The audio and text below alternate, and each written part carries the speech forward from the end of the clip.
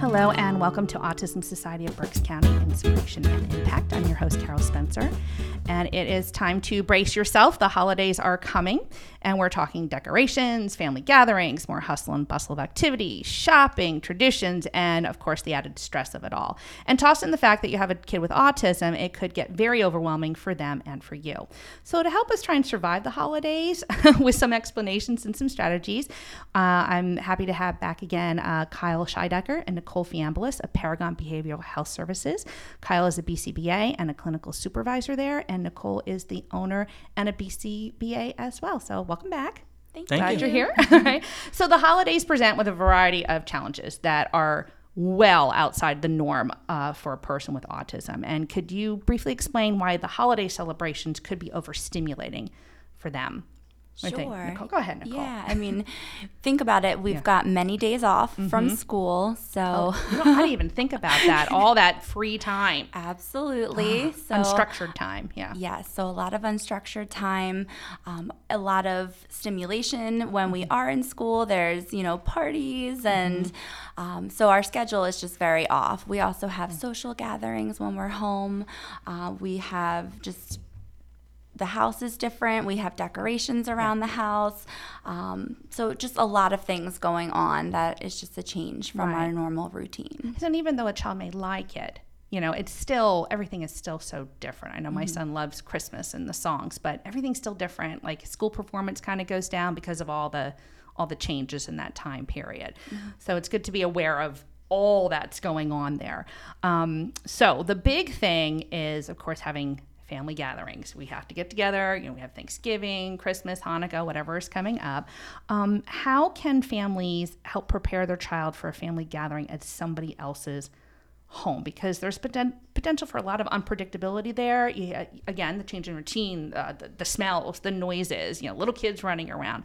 Any ideas of how to help prep? Sure. The big thing is just trying to prepare the child in any way possible.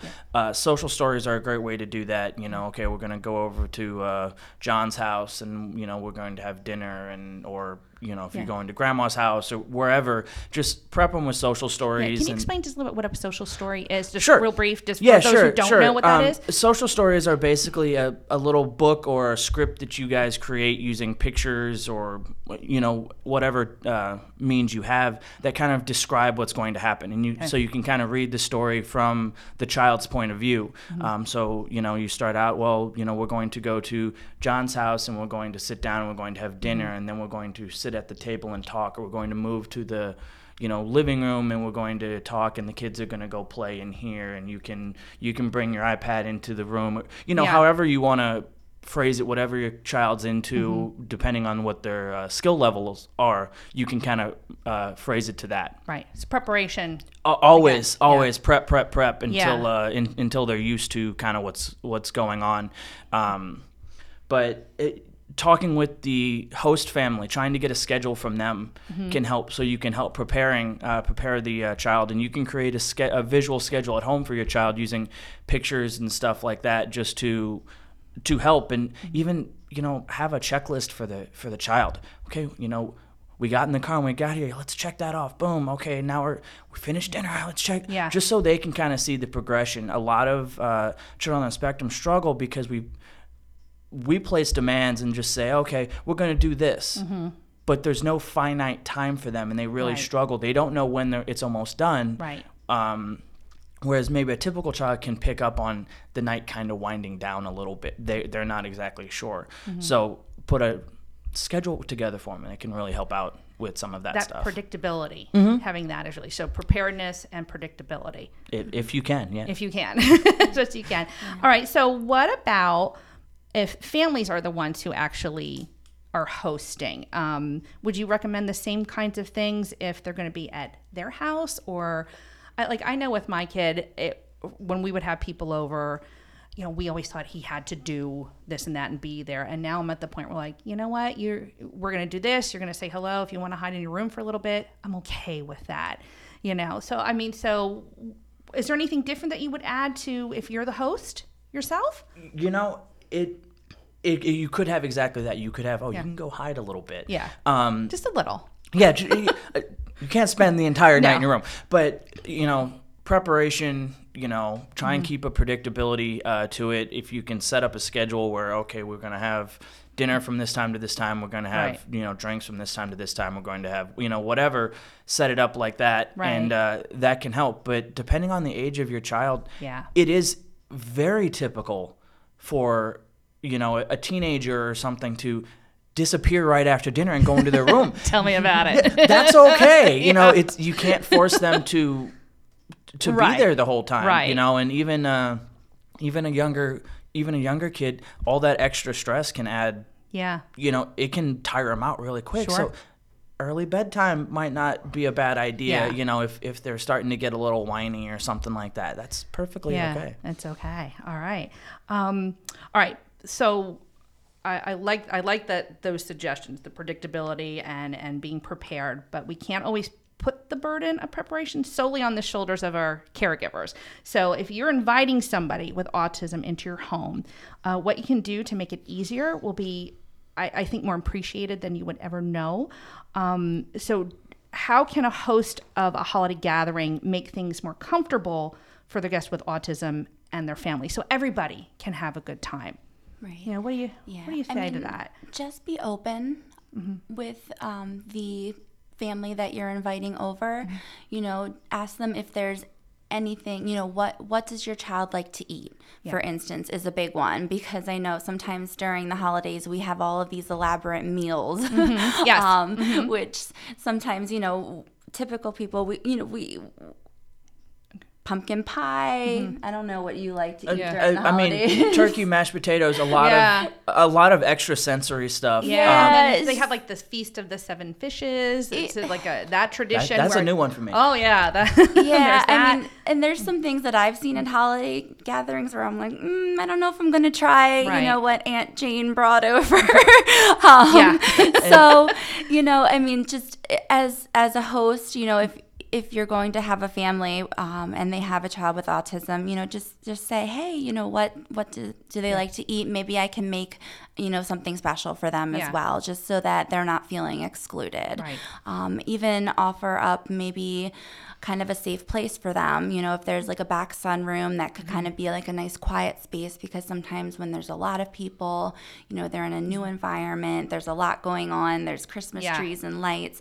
Sometimes it's nice for them to just have their time, a couple minutes to just kind of, rest and recoup and, maybe have some special toys back there. A safe space. Yeah. Really. I think you were going to add something. Or I was just gonna add on to the with the diets and everything like that, and like Nicole said, there are a lot of new foods that you're not going to come across normally. You have ham, like spiral ham, that's not a normal everyday food that you come across. So it's yams. Yams or cranberry sauce or something like that doesn't come around often. Right. So there's no time, and some people just don't like them. Right. And don't expect or don't be offended if they don't eat it or it doesn't go according to plan, because it rarely ever does. Yeah, just take it easy. Yeah. Right? And I think from a parent perspective, just simply asking what you had said, Nicole, like, what do you need? What can we do? I think that just means everything. And it's just that simple. Yeah. Open What do you need? communication is great. Yeah. And then actually follow through and just listen, because the parent knows what they're talking about when it comes to what their child needs, All right. Then we're going to talk about a little bit of some things get a little more challenging. We have traditions. I know in our family, it's hard to change tradition. This is what we do. There's no deviating. Some families are like that. And extended family. And we love them, and they love us, but unfortunately, sometimes they can be the root of additional stress. And so how can parents or caregivers deal with pressure from families who expect kids to follow every tradition, just like everybody else, which is, that's fine, having that viewpoint, but, they just can't turn off the autism. So we're talking to you extended families. What can we do to make that a little bit easier?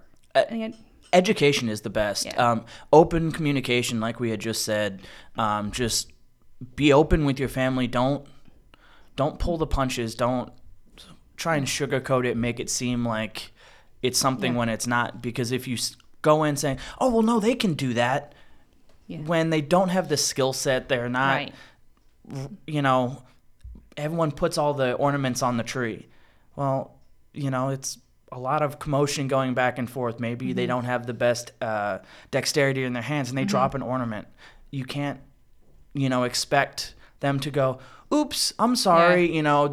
It's a big thing. So just education, be open with your family, and do your best to let some of what they say just kind of roll off your back. It's not, it could come from, grandma who's 96 years old and doesn't know. Hard to change. Yeah. And you're not going to. So just kind of let it go, and, don't take it personally, because it's not meant that way. Yeah. Sometimes easier said than done. Very but, much so. Hopefully, they're listening to this, and just let it roll off your back. It doesn't have to be compacted into 2 days, and we don't have to do this. Like, it's okay. And, and I think the opposite is true with folks who don't want to, don't really invite that participation. I think education is the same key there. So, this is what we all do, but, he may not want to do it because he can't or he won't. But just there are ways to include. If you go out Christmas caroling with your family or something, and you've got a nonverbal child, that's hard. They're not going to understand. They're not going to want to walk around, in the cold and sing and sing, or whatever. Neither. Yeah, exactly. So, there's some things that, even you don't like the tradition because it puts an unnecessary stress on you, but you suck it up for the sake of the holidays. That child's not going to understand. Right. And so just educating, that's the key with a lot of the family stuff and everything, the holiday traditions. It's just education on and being open with yourself on what your child is capable of. Right. Oh, that's very fair too. Yeah. And celebrate how far your child has come. Don't let it get you down around the holidays either. Yeah. I think that's perfect, great advice. And I think we're going to talk more about this in the second part of this. So thank you for, informing our families and extended families of what to expect when we all start getting together. But we're going to come back and talk more about this subject. So thank you again for being here, and thank you for listening. And until next time, this is Autism Society of Berks County, Inspiration and Impact. For more information, visit us at autismsocietyofberkscounty.org, join our Facebook page, Autism Society of Berks County Members Group, and check us out on Twitter at Berks Autism.